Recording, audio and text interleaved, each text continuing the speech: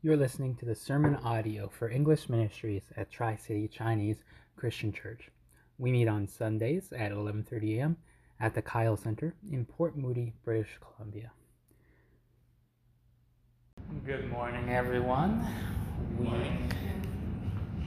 We are continuing in this series in the book of Matthew, looking particularly at the spots where Jesus talks about the kingdom of heaven or the kingdom of God. Both meaning the same thing, Matthew using kingdom of heaven, and the rest of the gospel writers tend to use kingdom of God. One of the primary ways that Jesus speaks about the kingdom of God to the people is through parables. And it's through these stories that Jesus shares what the kingdom of heaven is like. And there's a couple of reasons that he chooses to do so. And the Matthew, one way, says that Jesus talks this way in order to fulfill prophecy. It says, I will open my mouth in parables, and I will utter things hidden since the creation of the world. And this prophecy comes from Psalm 78, which shows an important thing, how Matthew considers actually the Old Testament. Because when we think prophecy, we think any of the prophets who are talking about things that come in the future. But for Matthew, he uses the Psalms often as Jesus acting out prophecy. And so he views all of the Old Testament as a prophecy about talking about the coming of Jesus. So he sees Jesus fulfilling prophecy throughout the whole Testament, not things that are considered classic prophecy text. And so this is one example, which he sees it from Psalm 78, which says, My people hear my teaching. My people hear my teaching. Listen to the words of my mouth. I will open my mouth with a parable. I will utter hidden things, things from of old, things we have heard and known, things our ancestors have told us. We will not hide them from our descendants. We will tell the next generation the praiseworthy deeds of the Lord, his power, and the wonders he has done. So these stories reveal knowledge. They reveal insight. They reveal wisdom, but only to those who are truly seeking it in those stories. So earlier on in the chapter, Matthew says this is in order to fulfill prophecy in chapter 13, and it comes from our passage that we're going to look at today in chapter 13. But earlier on, near the end of chapter 12, he says that Jesus speaks in these parables again to fill a prophecy, this time from Isaiah, who is a prophet, and so this is more of our classic understanding of prophecy. And he quotes from Isaiah saying, This is why I speak to them in parables. Though seeing, they do not see. Though hearing, they do not hear or understand. So they can hear the story, but unless they are actually looking for the meaning, unless they're actually looking for the reality of the kingdom of God that Jesus is sharing about, they will miss the point. They will remain blind to be what's being said unless they're particularly paying attention for the message. So the example that comes to me recently is Kayla and I have binge-watched The Office probably for like the 8th or 9th or 10th time that we watched the whole series. So we did it for the last couple of months, going through the whole thing. And then now I'm also listening to the podcast, which is The Office Ladies, which is Jenna Fisher, who plays Pam, and Angela Kingsley, who plays Angela. And they're going through all the behind-scenes stuff in the story. And there's so many things that they're bringing out that are just subtle things that they did to advance the story that, despite having watched the series like 10 times, I've never picked up on. But they are now they have the background knowledge that other people pick up because they're looking through these lenses at the story.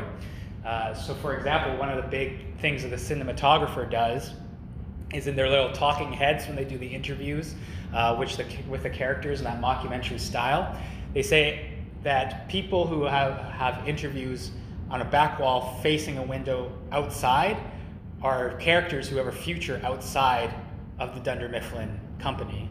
And those who have an interview that face inside the office, their whole future is in Dunder Mifflin as the office. So now that you watch, you see that Jim is the only one that has interviews facing the outside because he is this future outside of Dunder Mifflin, and everyone else's faces inside the office, except for when Pam does an interview with Jim, because her future with Jim is outside, but when she's by herself, she's still facing the office. Her future without Jim is still the office.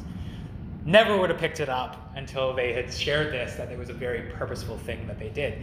Similar idea that Jesus is doing in his stories. Unless you're actually looking for these meanings and have the right lens, which the Spirit can give at the story, then you can miss the message that Jesus is sharing.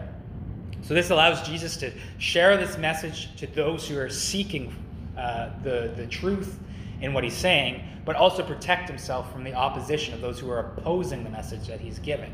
And this is the purpose of the parables. And this is particularly to the religious leaders, the Pharisees, who are trying to catch him in his words. He's able to share these stories that has these meanings that the Pharisees won't like, but the Pharisees don't quite pick up because don't have the lens to pick up what Jesus is saying until Jesus is ready for his time to come, and then he really ticks off the religious leaders and gets arrested and killed down the road. So this all points to another reason that Jesus uses parables, which is that storytelling is this powerful way of sharing the truth. It's stories that stick with us more than just the bare facts. We don't remember how many of each tribe of Israel joined Joshua to go fight these battles, but we remember the walls of Jericho falling down and the story that comes with that. We don't remember the measurements that David set out for the temple or even all the battles that David won, but we remember the story of David and Goliath. These stories are what stick with us.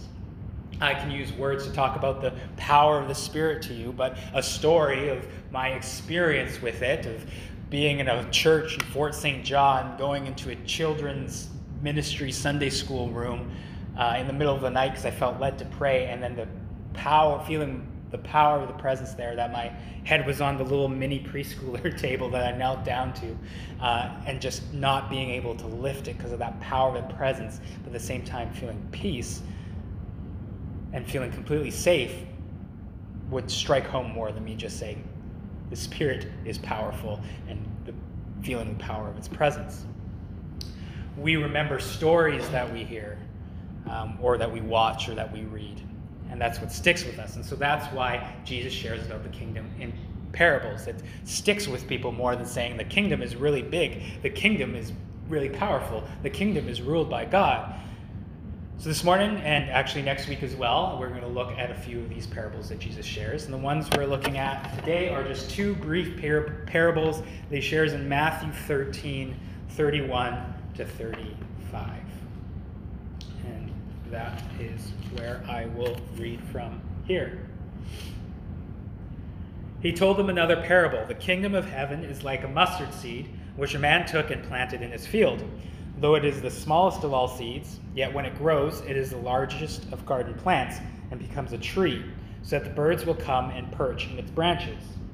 He's told them still another parable. The kingdom of heaven is like yeast that a woman took and mixed into about 60 pounds of flour until it worked all through the dough. Jesus spoke all these things to the crowd in parables. He did not say anything to them without using a parable. So was fulfilled what was spoken through the prophet. I will open my mouth in parables. I will utter things hidden since the creation of the world. So these two parables are saying something similar about the kingdom, but have slightly different nuances to it. So first we have the parable of the mustard seed, a very well-known parable, at least within Christian circles. And so he says the mustard seed is the smallest of all seeds. Not literally the smallest seed during that time. The orchid seed, they say, was smaller than it, but it is definitely in the category of smallest seeds. The reason Jesus doesn't use the orchid seed is because it doesn't grow very tall, whereas the mustard seed does grow into a large bush, 3 to 4 meters tall it can grow to. So the whole purpose of it is it's something that's really small that grows into something big, hence not the orchid seed. So he's saying that the kingdom of heaven has come near, but to many it might not seem like it's that mighty of a kingdom through Jesus' work so far. Jesus has a small group of followers. They are going about and they're healing the blind, the deaf, the mute. They're casting out demons. But they're doing this all among the poor and the outcasts, people with no political or social power. So these ones weren't as impressive of miracles is, say, if he was to turn stones into bread and feed all the people, or if he was to go to the top of the temple and jump off and be caught by angels in front of the religious elite, as the devil had tempted him in the wilderness. These are much smaller, and to those who have power, insignificant miracles, because they're just healings of poor, outcasted people. But Jesus is saying that through this, though this movement may seem small and insignificant, much like his mustard seed seems small and insignificant, from this small movement will sprout this mighty kingdom. And so this parable actually has lots of Old Testament echoes. Hence why he calls the mustard seed grows into a tree, when scientifically it's more growing into a bush. But the tree has these images from the Old Testament, particularly about these birds that nest in its branches, all come from Old Testament, particularly in Ezekiel and Daniel. So in Ezekiel 17, it says this: "This is what the sovereign Lord says. I myself will take a shoot from the very top of a cedar and plant it. I will break off a tender sprig from its topmost shoots and plant it on a high and lofty mountain. On the mountain heights of Israel I will plant it. It will produce branches and bear fruit and become a splendid cedar. Birds of every kind will nest in it. They will find shelter in the shade of its branches. All the trees of the forest will know that I, the Lord, bring down the tall tree and make the low tree grow tall. I dry up the green tree and make the dry trees flourish."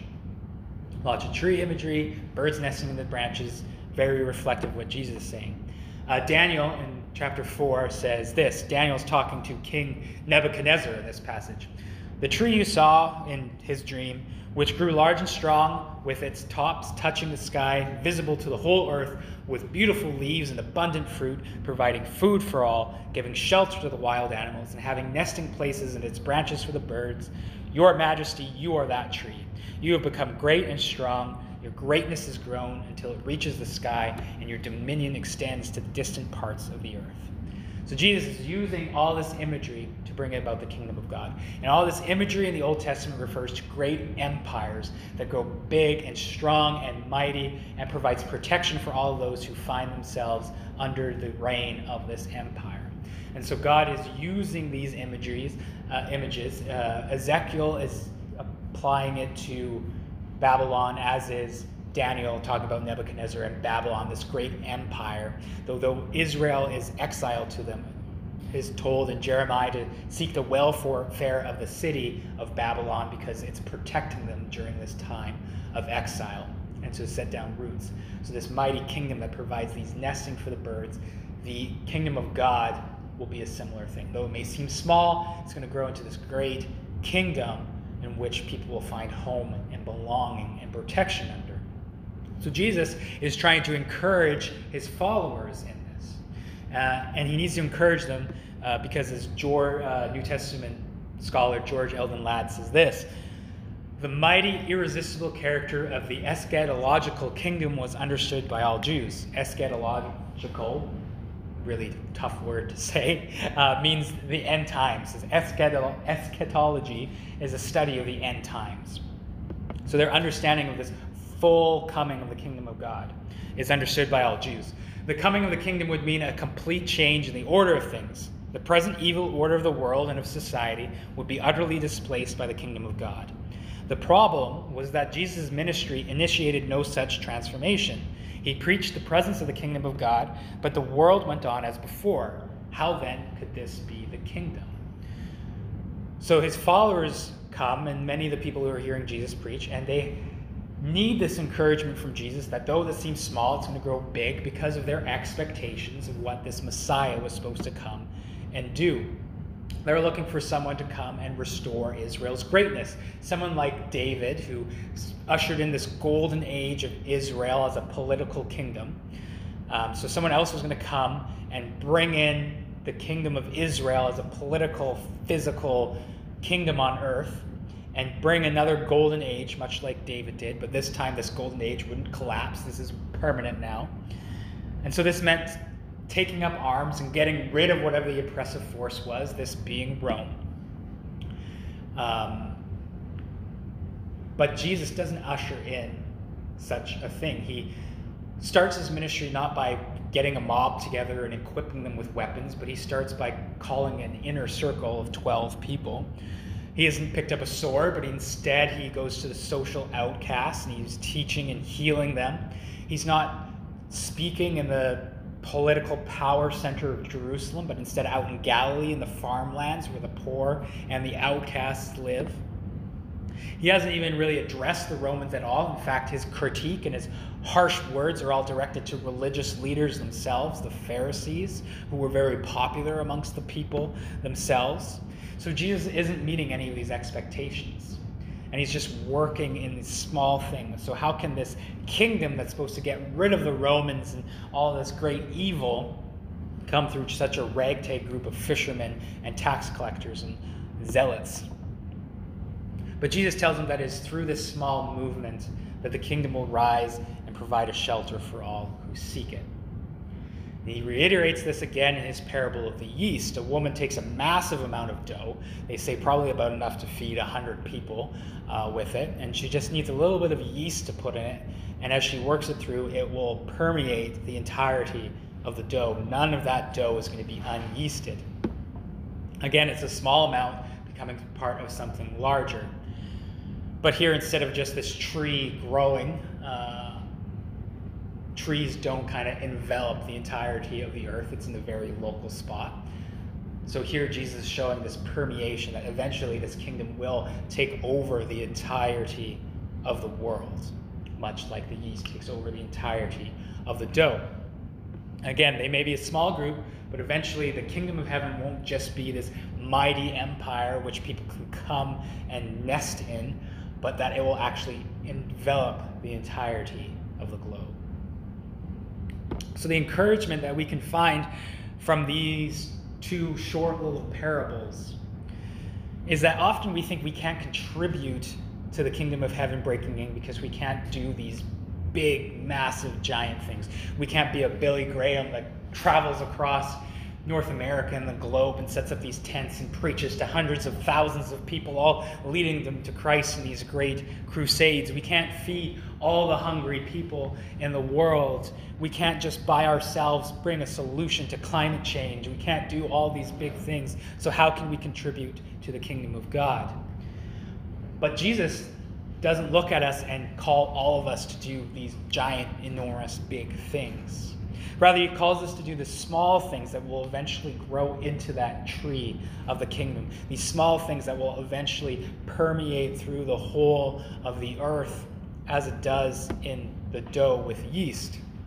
It is in these small things that the kingdom of heaven actually draws near, where God works and grows it into something that aligns with his kingdom. So it is these small things that we are called to do that can eventually spread this kingdom amongst us. It's in having a conversation with a friend about how Jesus has changed our lives and how he wants to transform theirs too. It's in giving a meal to a person who cannot afford their food, or buying groceries for a struggling single parent. It's in carpooling and recycling to care for our planet, or things like those. It's in these small things that we can do that eternal significance can be found. The small things done on behalf of the kingdom of God grows into that great tree of the kingdom, which all those who seek refuge can find in it. It is in those small things on behalf of the kingdom that the yeast permeates the entire batch to make this bread of life. So we're not all called to solve world hunger, to solve climate change, to convert entire nations or neighborhoods or cities into Christ, but it's those small actions that we work towards that build up to get glimpses of that kingdom that will eventually come in its entirety through the power of the Spirit.